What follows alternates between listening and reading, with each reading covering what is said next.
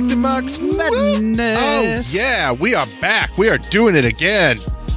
Doing it again. Welcome back to Marks Madness Pod. We read books. My name is Nathan.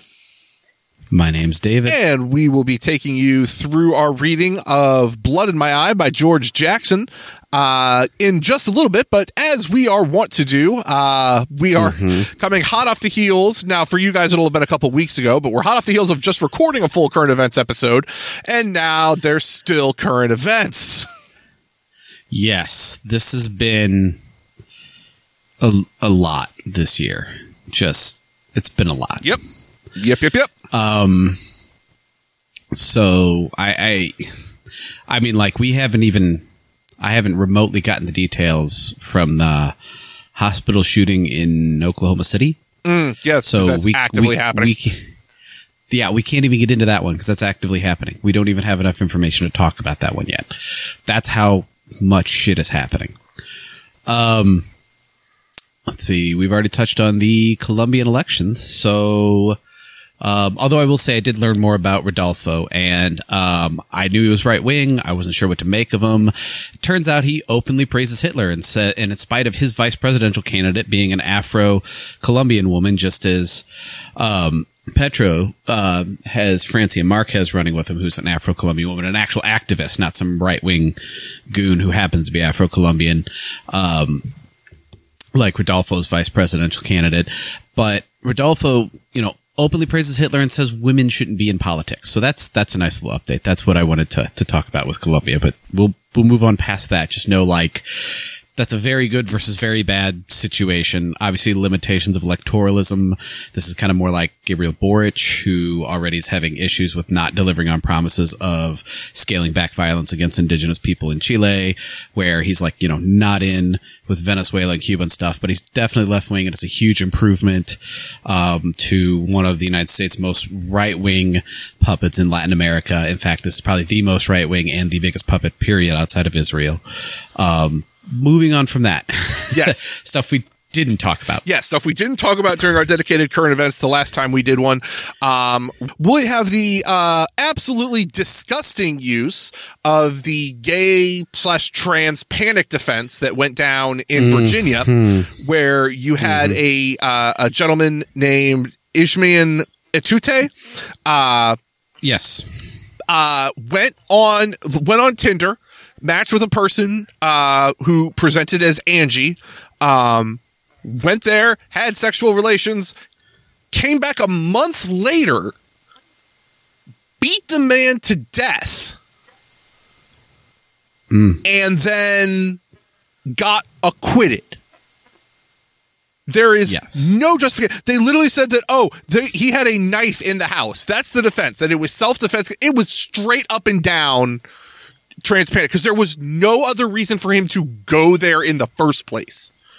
There was no justification. There was no nothing. And this happening right as Pride Month is starting is equally egregious, but the whole thing is just gross. It's just disgusting. Yeah. It is.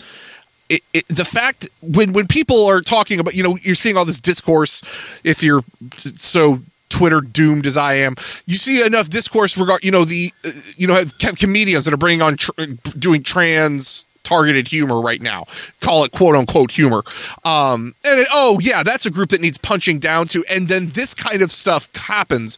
I mean, what other group has a defense built into the legal system of, you can just kill us because we are who we are? It's disgusting, and I have no other words than disgusting for it. Yeah. Piggybacking fun and exciting things that are also going down at the beginning of Pride Month that should happen only in a bad satire. David, what's Jill Biden up to? Well, the U.S., so the Postal Service, it's still federal, U.S. stamps. There's a commemorative Nancy Reagan collection that was announced today, and it was announced for like immediate approval by Biden on the day of, and Jill Biden is going out to endorse this. This is the first day of Pride Month. Nancy Reagan, as well as anything from the food pyramid to any other right-wing bullshit that she did on her own and stood by her husband for. Very famously, Ronald Reagan and largely with the support of Nancy Reagan, ignored the AIDS epidemic in the United States. Back when it was called GRIDS at the time. It was believed to be just a disease for gay people. And of course, this, negatively affected all medical treatment of gay people because there was the fear of AIDS, right? It's bloodborne illness. And so, it was basically a genocide of LGBTQ2 plus people. And she gets commemorated the first day of Pride Month. So I don't know how people came this far defending Democrats as left wing for so many other things. But it's just, that's in your face. Yeah. Like, how do you, I can't even imagine the enormous slap in the face that is. And that's just among the reasons not to do this because, Nancy Reagan was a ghoul. And this is supposed to be the other party, right? Democrats are supposed to be the opposition to Republicans, but time and time again, they laud them. They have the same policies. They are Republicans. And they love bipartisan things. They love crossing the aisle. It's their favorite thing in the world to cross that aisle. They wish they could live over there. That's right. It'd be much easier to just stay on that side of the aisle and be who you are, really. But no, they must come back. Moving on from that horrible piece of news that we didn't want to deal with to another horrible piece of news that nobody wants to deal with. Let's talk about celebrity tabloid trials. These are fun. They're fun, gang. They're good. They're healthy. And we just had the biggie go down between Johnny Depp and Amber Heard, and the result was depressingly predictable in a very, very damaging way. David? Yeah. So just brief overview. We don't have to get into too much of this. Pretty much Johnny Depp filed for defamation because Amber Heard wrote about as her personal experience of being a sexual assault survivor, did not name Depp. No. Okay.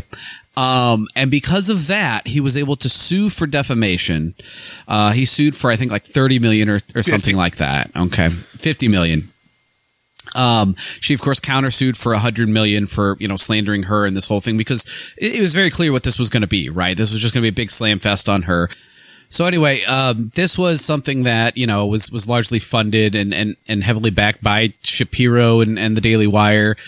And so you saw it the same places you see Shapiro's bullshit and Crowder's bullshit and Peterson's bullshit pop up, right? It popped up on social media, especially pushed by YouTube. And anything that was popping up there wasn't like just updates from the trial. It was Amber Heard caught lying by lawyer, blah, blah, blah, blah, blah, right? And so this was just a huge smear campaign. This was already difficult for survivors to have to sit through and rewatch. Part of these things that protects sexual violence is the perpetrators a lot of times, the victims don't want to have to go through the court process. It's very painful to have to relive it. And that lets people get out of it. And so, because of Depp here, she's being drugged through reliving this when she didn't ask for it. She wasn't prosecuting him and doing anything to cause this. Then with all this comes down, the decision inexplicably, when you look at the evidence, it's very clear that everything that she said was true. Everything she said Johnny Depp did to her was true. And it was also, very clear that the article didn't name him at all, right? And other people were connecting the dots. He got awarded $10 million, plus was supposed to be $5 million in damages. That came out to like $300,000 because there was a state law to prevent that bullshit. And then, of her countersuit of $100 million, she only got $2 million back. So effectively, she had to pay him $8 million, assuming she doesn't appeal this and live through it again, to have her name smeared across the sky. And the important part is it's a technical win in a case for someone talking about their own experience publicly and not even naming him. So it's basically a threat to any survivor that speaks out ever, because now there's a court precedent for this. Mm-hmm. Yeah, it is ugly and gross, and just going to set the movement back to try and hold these predators accountable, even further than it already has been. And that's just it. it's sad. And yeah, I mean, Me Too is already limited, but it's public outcry, and public outcry has some level of power. And it was great to see people use it and try to speak out and speak up and give power back to survivors. But it was always going to be limited in use. And now all of the people with all of the time and all of the money to figure out all the bullshit strategies are using all their time and all their money for these bullshit strategies and basically pushing back against Me Too because it doesn't serve them. Yep. And last but not least, in incredibly depressing current events, we have the Supreme Court doing what they do and gutting some more fundamental rights from human beings. And this time, they decided that in a case, and I'll grab the details here in just a second, that being innocent no longer good enough for getting out of prison or off of death row. Neither of these things apparently being innocent is enough for, because they may be, according to our fine Justice Samuel Alito, an affront to the state's process of justice. Yeah, it's coming back to states' rights again, and this is exactly what we were worried about when we saw Roe v. Wade turned around. States' rights has been a large talking point. But the two things that'll get attacked is, one, there'll be some pull of states' rights in court. They basically telegraphed that they can do that, and they felt that they got away with it, so they can get away with it. And then, they're going to attack the 14th Amendment, right? Mm-hmm. Which that's the big 13th, 14th, and 15th have always been the right wing's enemy. They abolished slavery, and 14th was the one written with vague enough language that was used for other civil rights, including, of course, Roe v. Wade. And so if that precedent doesn't matter, now they can go after anything given by the 14th Amendment, and they can go after, anything they don't like, basically. So they're gonna plug it as states' rights and run it right down. But basically it was, before you could appeal, and if there was overwhelming evidence, you could get, a death row, sentence commuted, right? Which is very important. I mean, it's something like 11% are commuted or are found innocent later, yep. Right? Something in that range. And that's just the people that they catch in time and get a good ruling on, before they die, and they find the evidence for, right? That doesn't mean, of course, every other prosecution that goes through is correct.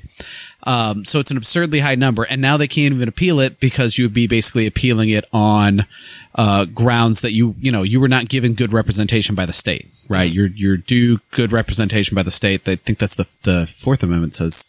I thought that was search and seizure. No, I don't fucking know. Oh, okay, that's search and seizure. I don't know. I don't give a shit about that piece of paper. But basically, you're due capable representation, right? Now that. Whoops. Oops, doodles. You get shit representation, it's over. Bye. It just, there's no, everything that was considered a civil right was a facade anyway, but at least it saved lives in the interim, even if it didn't really give the rights it claimed or do that much for people like it claimed. But when they're stripped away, all those lives that they saved, even not being that great, are now not going to be saved, and it is terrifying. Yeah. It's again, the court is very effectively doing what it is historically known to do, which is curtail rights just as far as they possibly can at any given moment. Yeah, if anything is socially accepted or written into law, and they just want to change the social norm or destroy that law on precedent of a ruling saying that law doesn't apply or doesn't supersede the Constitution, they just get to do it. And very clearly, the Constitution is whatever they want, whatever they want. They can make it up as they go on the fly. Mm-hmm. Everything benefits them. Nothing actually contradicts them. It's like ultimate debate bro hours. It is. If they feel like, precedent is good enough, they just get to make something new. Right.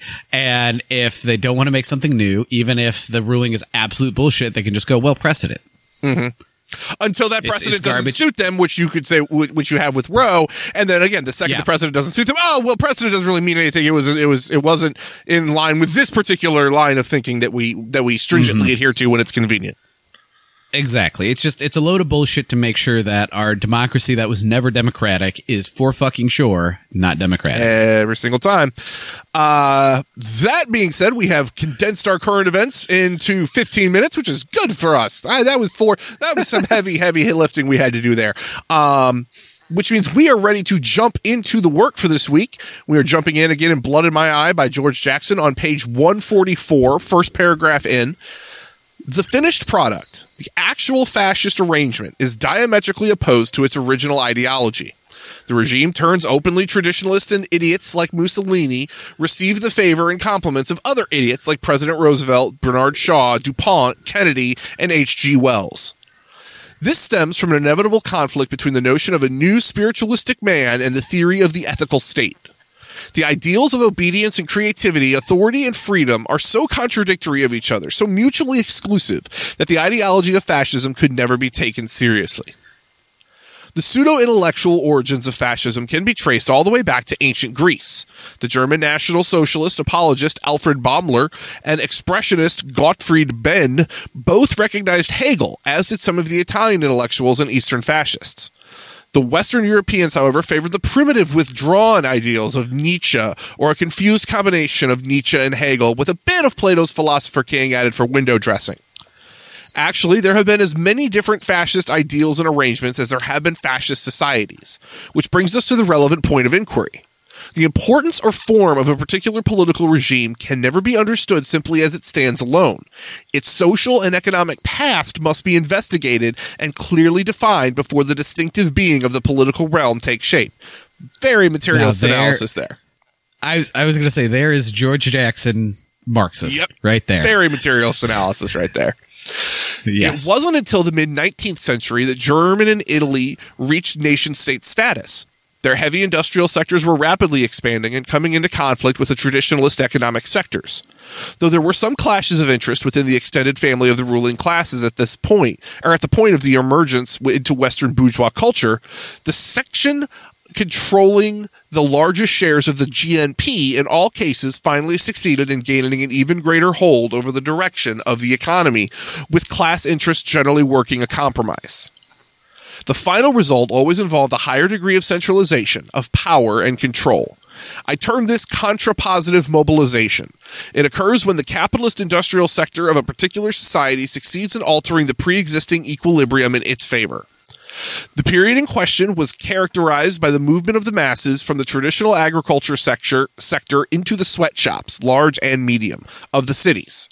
A policy was designed by this capitalist class to limit the range of choices of the newly mobilized masses. But the specter of communism was haunting Europe. The working masses began to organize and exert increasing influence in the realm of politics. This we will term positive mobilization. So a three-sided political struggle opened the 20th century. Actually, it was a two-sided struggle. The proletariat against the working class. Against the ruling class, apologies. A multitude... Yeah, I was going to say the proletariat is the working class. You know, words, talky, bad me, no goody. A multitude of conflicts existed within the ruling class, particularly between the older traditionalist sectors and the manufacturing class. Within these two factions, there were a number of separate interest groups. The corporative ideal had its roots in this conflict. Elitist conservative economists like Pareto theorized around such concepts as governing elites and general equilibrium. The object, of course, was to diffuse the positive mobilization of the working class. The system itself was ostensibly designed to balance the interests of all economic classes and substructural groups. However, in fact, its principal purpose was to check the growth of the vanguard party's influence on the working class. In its beginning, especially in Italy, it was too vague and difficult to control. General equilibrium was never reached, and class struggle went on unabated. Class consciousness sharpened, and the old bourgeois democratic states, torn from within and in conflict with each other, rushed toward their own ruin. There is another form of mass mobilization that has strong socioeconomic significance. It lies between positive and contrapositive mobilization. It involves the men who were uprooted to serve in nation-state wars. Those who were recruited from the agricultural sector generally gravitated to the cities after their release, further dislocating the economy in favor of the modern sector. The traditional agriculture sector was forced to mechanize, modernize, and pull marginal land out of production. In some areas, agriculture collapsed altogether. The result was the need to import foodstuffs and other agricultural products. This may or may not have damaged the overall economy, but in any case, it represented another function turned over to the modern sector. After World War I, international capitalism went through an expansion phase of the business cycle. At its base were the regenerative effects of war on capitalist production and speculation. But the boom was brief. The Great War had taken the whole business of destruction of surplus to the point of diminishing returns. The years 1920 to 25 were spent in recession and depression across the Western world. The few years that followed, from 1925 to 1929, business roared back to recovery and expansion. Industrial manufacturing around the Western world and parts of the Third World, Japan, Argentina, Brazil, increased by 25%. The volume of world trade increased accordingly. However, an increase in the arts of agricultural production under the strain to modernize without a corresponding increase in the ability of the great laboring masses to buy back what was being produced precipitated a sharp fall in the price structure of foodstuffs in one of the world's largest agricultural centers, the United States. It was underconsumption, not overproduction, and it led to the fatal stock market crash of 1929. The whole Western world went into recession and deep depression. Mm-hmm. Two countries were little affected by the general breakdown. Russia, which had taken itself off the wheel with a successful socialist revolution, and Italy, which had established a strong economic centralization that tended to close her economy off from the other bourgeois states. Italy had already established fascism shortly after World War I, during the 1920-25 economic crisis. That war had mobilized millions of Italians, most of whom were uprooted from over-traditionalist sectors of the proletariat. They had gone through the changes that most other Western countries were about to adopt. The key element that made the economic policy of fascist agreements unique was the emphasis on reform through government intervention. The opposite of Adam Smith's invisible hand working to coordinate economic activity. The opposite of the French revolutionary battle cry, laissez-faire. David, do you want to take over? Sure. And before we go into that, too, I hope people are hearing, like, some of these similarities to now, where you're hearing, obviously there was the fighting and the Great War and the ballooning of troops. And if you know anything about fascist Italy, obviously the military was incredibly glorified, had special, government supports, things like that.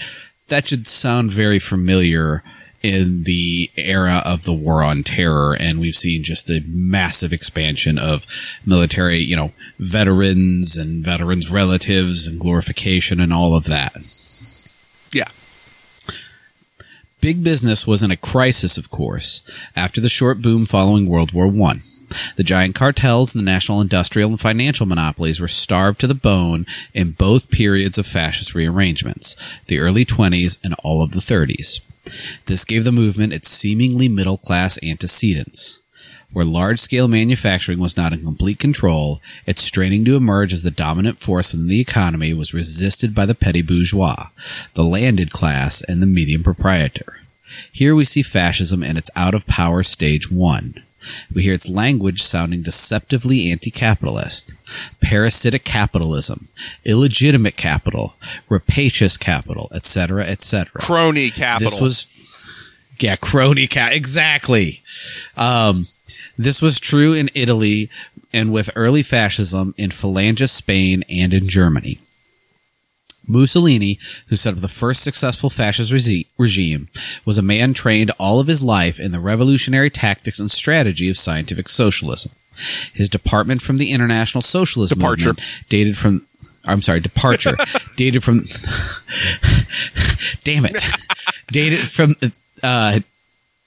the moment he gave his unreasonable support to a nation-state war in which the working class was one or more nations was manipulated into the murder of the working class of other nations by the ruling classes of their respective states.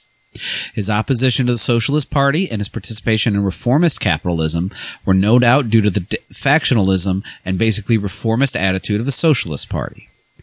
In spite of the fact that the Socialists won 156 seats on the chamber in the elections in 1919, over 50% more than the next largest political party, the Catholic Popular Party, and won majorities of the council's 2,202 communes and 26 provinces. They were 8,507 communes and 69 provinces.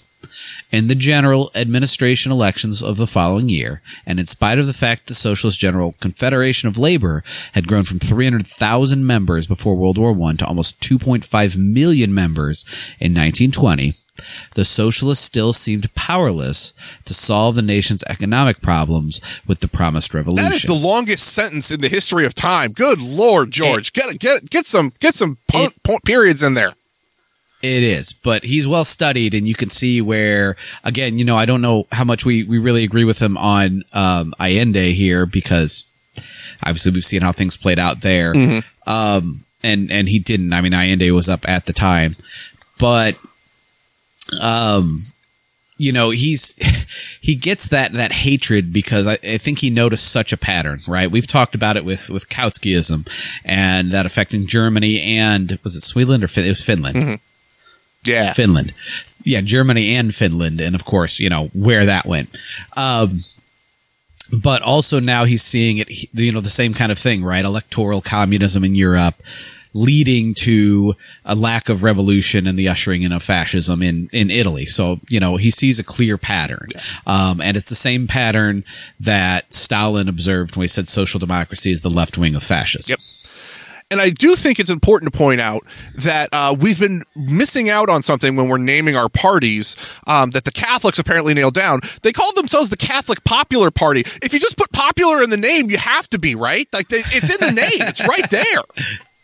Well, I mean, you have to specify other details. This is opposed to the unpopular Catholic Party. That's what I want to know. You know. Was there another Catholic party and they just had a split and they're like, we're going to be the popular ones. Ha ha! I'm a Starbellied Sneech. That's the whole Nintendo Switch begs the question: is there a Nintendo top and Nintendo bottom? But all right, apologies for the diversion. Sorry. In 1920, the Socialist Party seized control of all of the nation's steel manufacturing plants, but incredibly returned them to the private interests. Several accounts claim that the workers couldn't run the plants, but if the makers of steel can't make steel, ... question mark. I love you, George. Obviously, it was a problem of direction and management in the Vanguard Party. There were strikes, slowdowns, lockouts, and the kinds of disorders that precede revolution, or counter-revolution. In the years following the war and during the early depression of the 1920 to 25 Italy, it could have gone either socialist or fascist. There were partisans enough in both parties to lead the uprooted, disintegrated society into a new direction. The difference was in the nature of the leadership, along with a question of who would be willing to commit their whole fortunes and futures to the battle. This is another little feather in the hat of maybe reading Gramsci, because you can see how much that influenced George Jackson. Yeah. Mussolini took his black shirt army and moved to the fight, killing and suppressing his opposition for the interest of an alarmed industrial traditionalist elite. He was well educated in the science of positive mobilization, which made him the natural architect of a contrapositive mobilization intended to diffuse the working class movement. He seized power in 1922, heavy quotes on seized power, with the full support of the northern industrialists, the petty bourgeois, and the older traditionalist agrarian interests.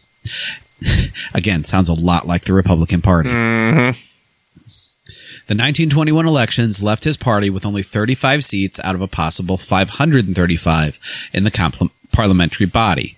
But by applying violence judiciously and scientifically, as he had learned from Lenin, he was able to force the abdication of the king and the constitutional monarchy and form the first political regime representing the new direction of a capitalist development.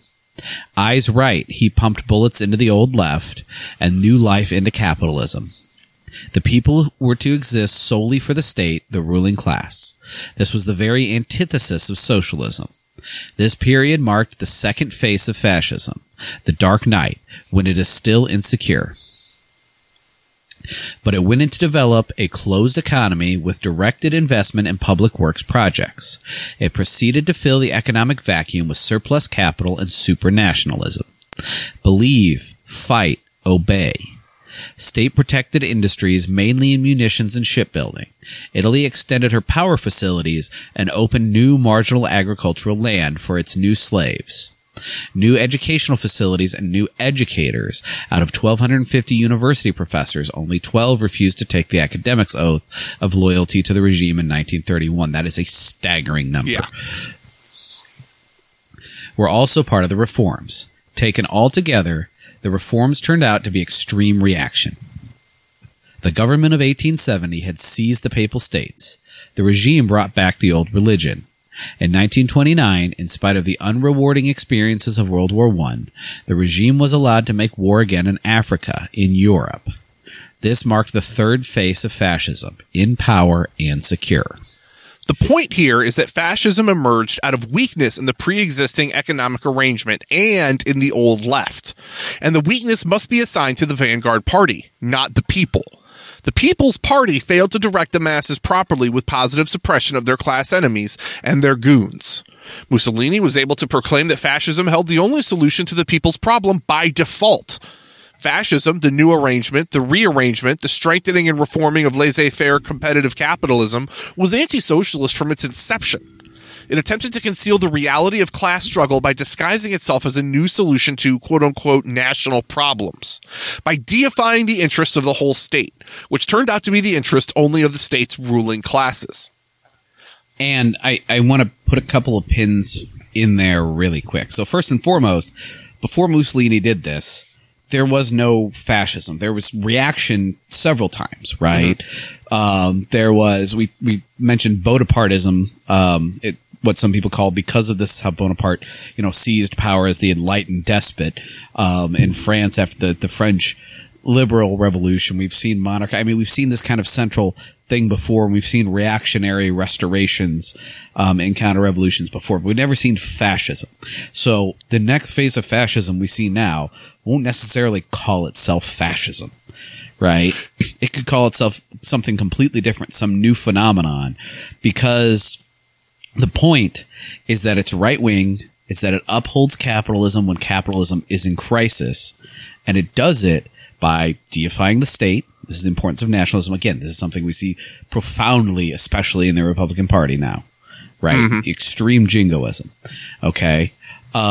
And it does it by being the alternative that's not the other two, right? If you establish, socialism bad, or, you just have no leader in the socialist group and liberalism is failing, it's got to outlet somewhere, mm-hmm. right?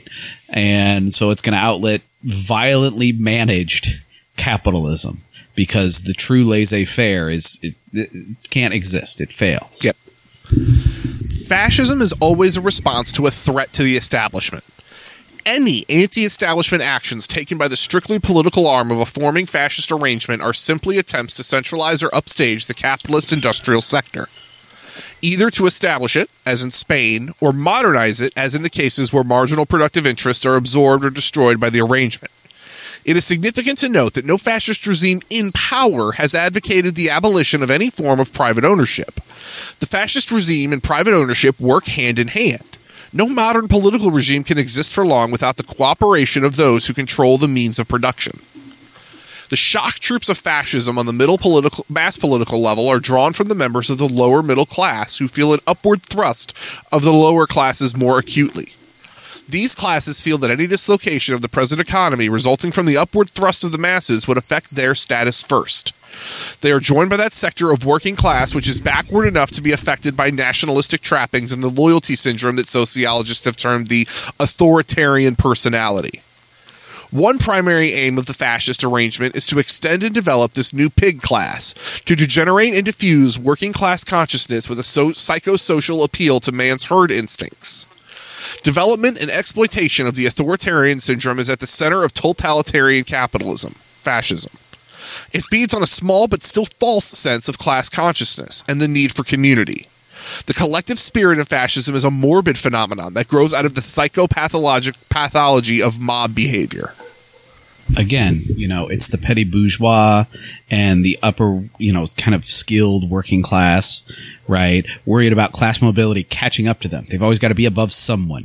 This is the same thing that whiteness did with the abolition of slavery and the poor whites participating in the formation of, the racialized states of what was left of the Confederacy and the downfall of Reconstruction.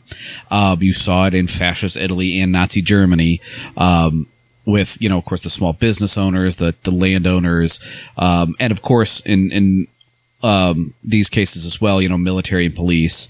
And you see it, in United States where the Trump voters, the overtly fascist people that are joining the Proud Boys, come from where? Suburbia, right? They're the small business owners. They're the cops.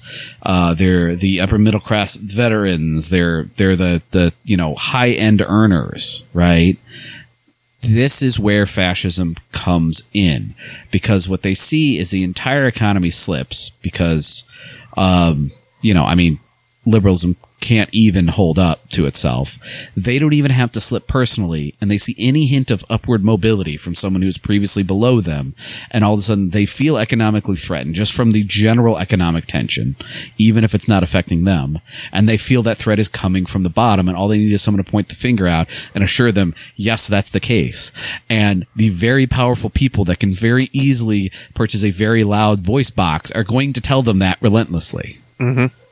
It's every single time, and it's a pattern we're seeing play out very, very. And again, it's the sad part is we have the blueprints. We see where this came from. We know how it's happened in the past. So watching it happen in slow-mo now in the present is all the more disconcerting. It's like we learn nothing, and it's because collectively as a society, we don't know how it happened in the past, or when it comes to it, we don't care because we've been so propagandized against socialism that this is still the default, right? And that's kind of why you see it come out in slow motion. But we need to direct the masses, because the other thing too, and you see this, very much with the with the United States, and you saw it with Germany because they had just unified. I mean, Germany and Italy had recently unified as countries, just relatively, people were still in their lifetime had non-unified countries. And so they had a strong sense of nationalism from that. Right. And of course, the Great Wars. And so when community was lacking, because capitalism destroys community and the capitalist hardship further disintegrates community from stress, addiction, things like that, it's going to leave people needing a community, need to belong. And it's very easy to tell people, well, you belong to the country, when they've been pumped their whole life that they belong to this great country that's been formed for them, right? And that you saw in Italy, you saw in Germany, you see here in the United States. And those are the standout, fascism. Why you don't think of like phalangist Spain and the Axis powers, right? You think of fascism, you think Italy, you think Germany, you think Japan, you think modern United States. Israel. Israel fits it to a T. Because they're recently formed nations, but they're also, white supremacist metropoles, and you have that combination, and it's going to lead to a very easy feed to nationalism. Yep. With each development in the fascist arrangement, the marriage between the political elite and the economic elite becomes more apparent. The integration of various sectors of the total economic elite becomes more pronounced. The Romanian Iron Guard was no exception. It would have eventually bedded down with the owners and financiers and integrated the archaic sectors of the traditionalist capitalist elites with the modern sectors that it had not encountered the Red Army. The generals and colonels of the various Latin American fascist regimes are attempting contrapositive mobilization and functioning as an instrument to balance the interests of the traditionalist with the more modern sectors of the neo-colonial nations. It is very misleading to regard them as the ruling class of such nations, or to consider them as part of the populistic movement, as in Romania and Spain. State intervention simply serves the best interest of a diminishing capitalist ruling class by restructuring it and destroying the people's labor movement. Capitalist political regimes cannot exist of their own. Without the support of government, capitalism simply could not prevail. Perón was a fascist. The peace he worked out between labor and owners was subtle and disguised, but nonetheless fascist in that it appeased and diffused the workers' resentment of the non-worker and effected a quiet, efficient, counter-positive mobilization. Perón maintained an apparent popular appeal throughout his years as head of state because of the Vanguard Party's willingness to settle for reformism and tokens in a less-than-junior partner relationship with capital. His arrangement of the fascist state was indeed singular. Like the USA, the original structure of the society in which he had to work his scientific manipulations had only one available sector large enough and uprooted enough without strong left direction to carry his movement: labor. Perón, the fascist, found his strongest support in labor. He was finally deposed when he lost the favor of the economic elite. At heart, all fascist manipulators are elitist and revere private ownership. They are backward and reactionary to the ultimate extreme of self-destruction. Perón might have held on to his position had he chosen to serve the laboring class honestly and make it a genuine power base for society, one which truly embraced the interests by nationalizing the productive facilities and turning them over to labor's management. But fascists would rather die or flee than support the total revolution, so they must be slain.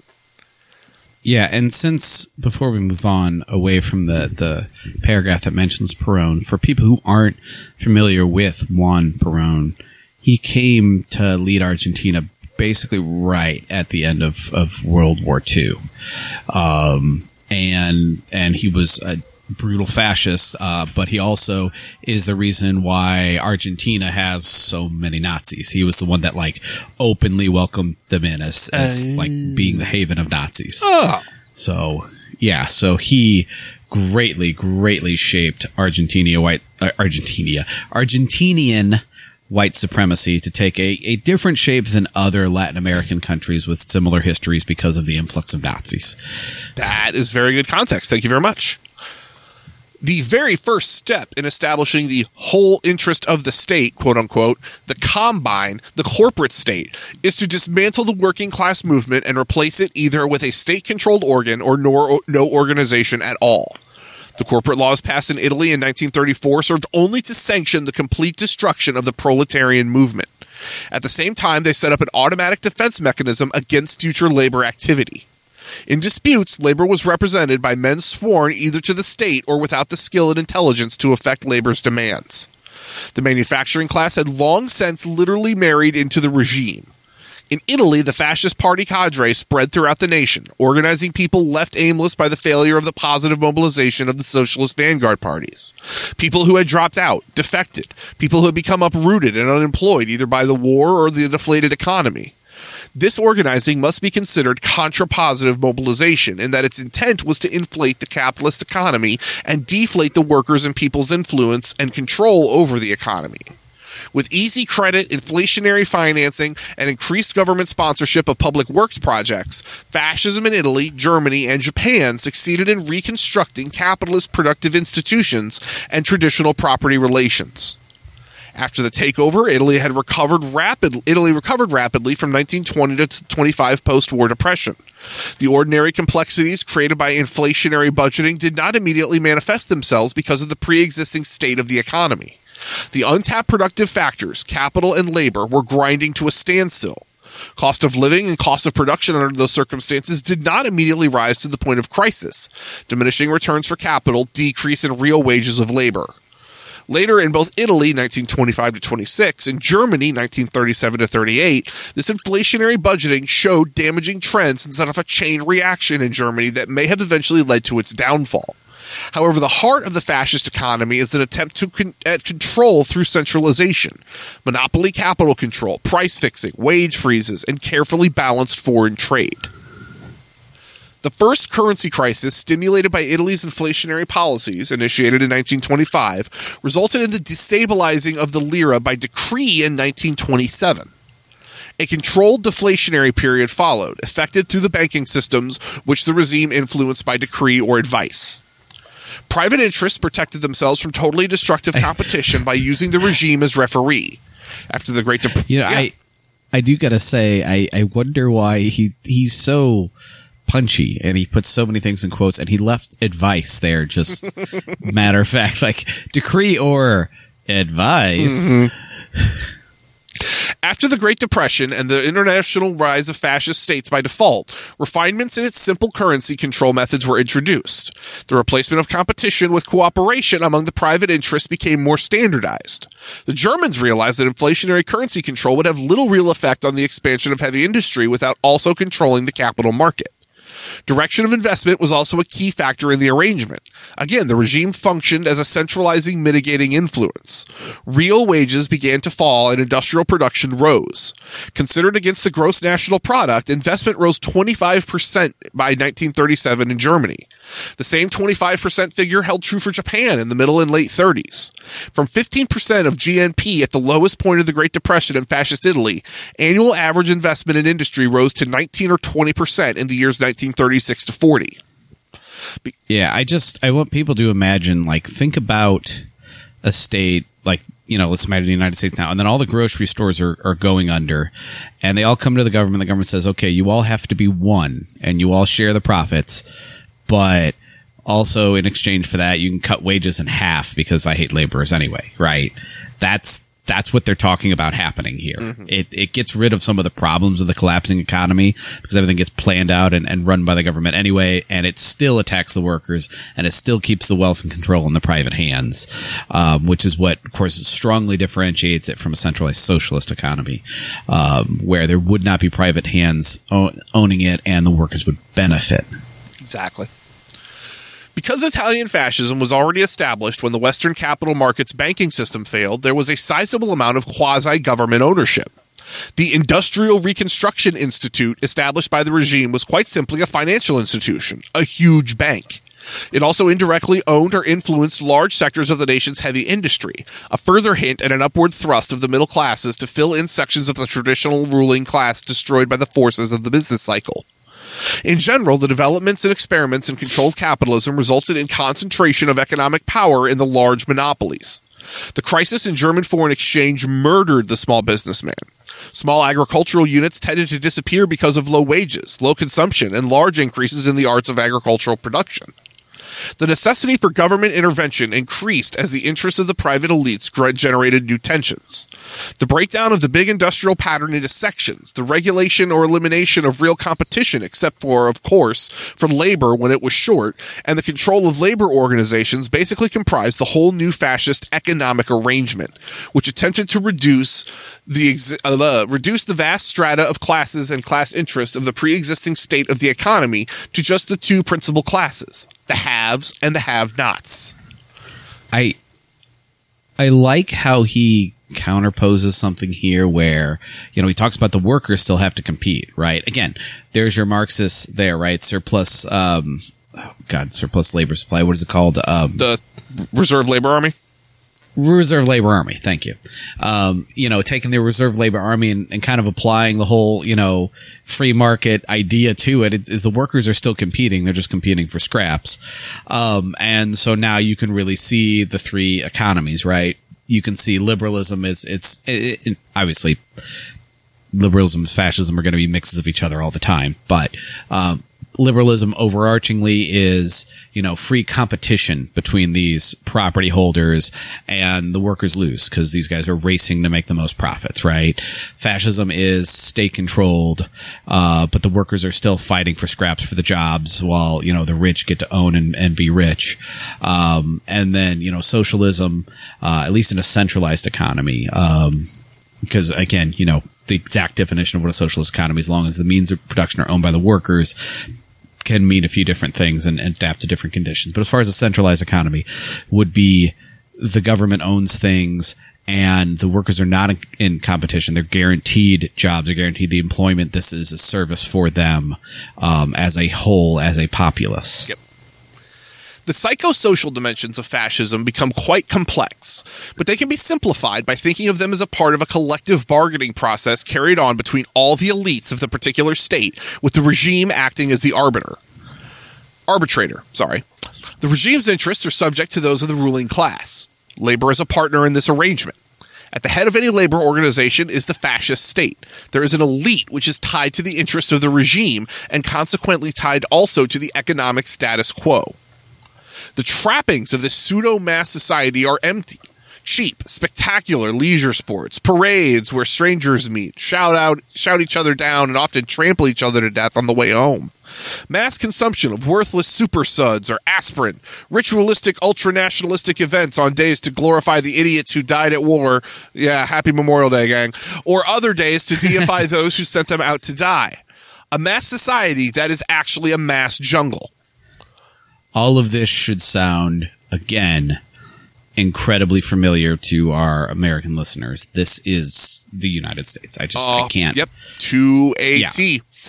Yeah, I mean, there's so many things about Nazi Germany that explicitly look to the U.S., including, Lebensraum modeling after westward expansion, and the idea that the United States was always fascist is very, very correct, and that we're the closest thing to Nazi Germany is probably very correct. But in spite of all that, in spite of concentration camps at the border, in spite of, the racialization of basically, any ethnic minority, but especially black indigenous people historically, in spite of all that, we're probably more like fascist Italy. And it is terrifying. There doesn't have to be this exact allegory. It could be terrifying being completely unique to some degree. It is. We are the only true global empire that's ever existed.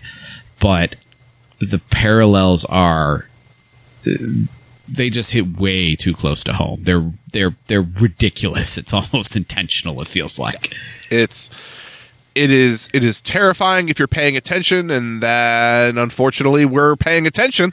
But we will keep paying attention to this delightful work next week. And that has been it for the week for Marx Madness Pod. That being said, there are a number of different ways you can reach out to us. First of which is through email. Our email address is marxmadnesspod@gmail.com. If you wanted to reach out to us on Twitter, where we exist, our Twitter handle is @MarxMadnessPod. Our DMs are open if you need us there. And linked in our Twitter bio is our Discord server, the Marx Madness Pod Discord server. It's very creatively named. And that is where we have more day-to-day interactions with people. We talk about anything and everything that's going on, vent about stuff that's happening in our lives, and just have a nice little community. We also watch bad TV, and then we play Final Fantasy. We do play a lot of Final Fantasy. But we also have a book club, and book club is currently working their way through the selected works of Ho Chi Minh that Vijay Prashad edited. So they are working their way through that right now if you wanted to jump in on that. That being said, David, I believe it's time for a disclaimer. It is. So we started this podcast all because Nathan came up to me and he wanted to read Capital. And anytime you have a work of theory, work of history, you want to read it in a group, preferably a group in some kind of party that you're organizing in. That way you can, correctly get the context, the understanding behind it, get different perspectives, review it, make sure you're going over it multiple times so that you can retain it. It just makes the experience better and gives you the most out of it. So Nathan came up to me and said, okay, you've read it before. We don't have much of a group. Let's record it. Maybe we can make our group more than 2. And sure enough, we did. And ever since we did, what we're hoping is whatever group you are in, whatever party you're organizing with, hopefully, in your political education and your reading group, you're reading these along with us. And we can be another voice, another source of input into that reading group. Let's say that's not happening, and they're either working on something that is more direct to a project they're on, or is a shorter work. Hopefully we can be that reading group. We can give you all of those benefits that having a reading group does. And let's say that's not happening, and you're either listening to it, a more word for word book like this, kind of an enhanced ebook, or something with summarized more, whatever we can do to make these works more accessible to you, because we want these works out there guiding your action. Anytime you take theory and put it into revolutionary action, that's a phenomenon called praxis. Praxis, of course, by definition, cannot exist without theory, and theory is completely useless without it. They go hand in hand. They are tied at the hip. Amen. As always, that being said, this has been Marx Madness Pod. My name is Nathan. My name's David. And we will talk to you all next week. Bye. Bye.